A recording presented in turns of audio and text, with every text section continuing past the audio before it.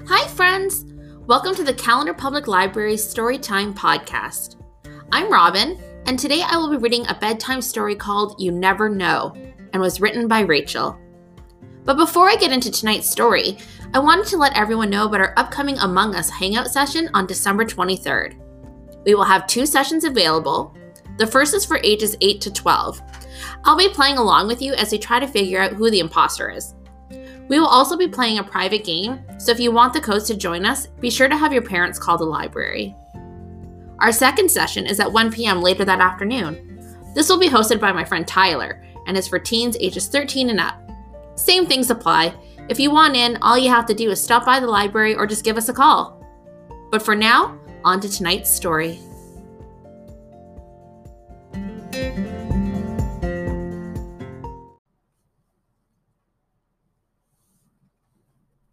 It's 5 a.m. on a Saturday morning, and I've been awake for an hour. This is not how I wanted to start my summer vacation. At 4 a.m. this morning, my dad was hauling bags into our minivan, and then we hit the road.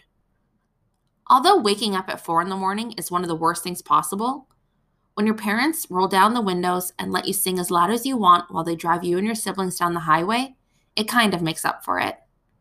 Destination, Camp Phantom Lake. 1,000,000 miles from anywhere. McAllen Brittany, Firefly Cabin. I grab my things and try to hold back a yawn as I walk down the path towards the cabins. The end of the path, it branches out into 9 separate paths.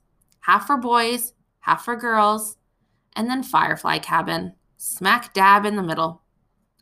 When I open the door to my new cabin, the first thing I see is that there are 4 sets of bunk beds on either side of the walls.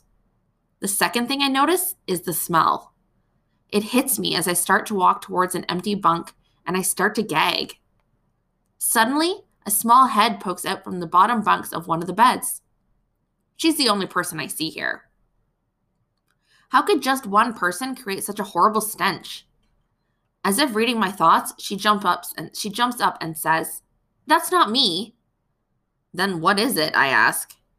"It's the boys," she says, as if it's the most normal thing in the world. "The boys?" I say, shocked. "What boys?"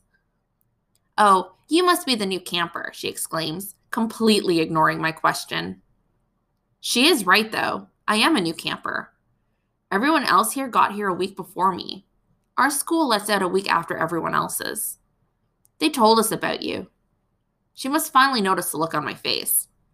"Don't worry, you get used to the smell." I must still look confused because she starts to explain.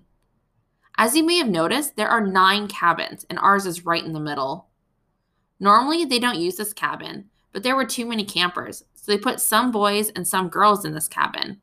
And you were one of the lucky ones that got chosen. Congratulations. Not exactly what I'd be congratulating people on, I answer. She just laughs and ignores me, then sticks out her hand. "Abby," she says. I put my hand in hers and say, "Brittany, but you can call me Bree." "Let's go to the mess hall then, Bree. They're serving pizza." Abby grabs my hand and drags me out the door. In the mess hall, we eat lunch with our cabin members. Camp rules, Abby tells me. She introduces me to our 6 other cabin mates, who surprisingly don't reek of dead fish, moldy bread, farts, or nothing. But their hair is also wet, so I'm guessing they went for a swim. After lunch, Abby wants to give me a full tour of Camp Phantom Lake, or the Phantom as the campers call it. And our whole cabin ends up at the basketball courts. I'm about to join in on a game of basketball when I glance across the field and notice a few other campers kicking around a soccer ball. Forget basketball, I want to play soccer. "I think I want to go join in the soccer game over there," I tell my cabin mates. "Yes, I love soccer," says Abby. "I think I'll come too." As we start walking over to the soccer field, Oliver, one of our cabin mates, runs up from behind and starts walking beside me. "Guys," he says as he turns to look at us, "we are so going to beat them." "Yeah," I say in agreement.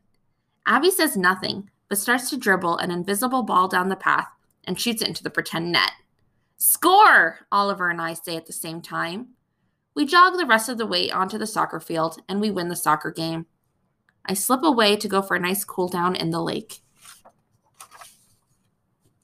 As I'm climbing out of the lake, I noticed some other girls from the groundhog cabin.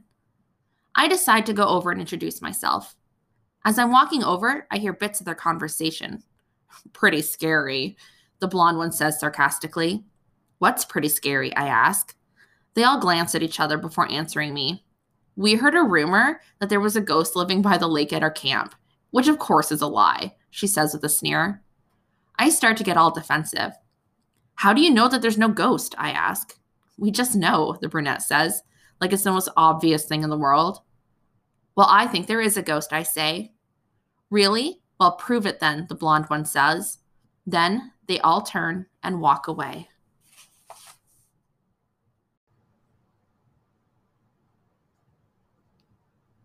That was part 1 of our 2-part story, You Never Know, by Rachel.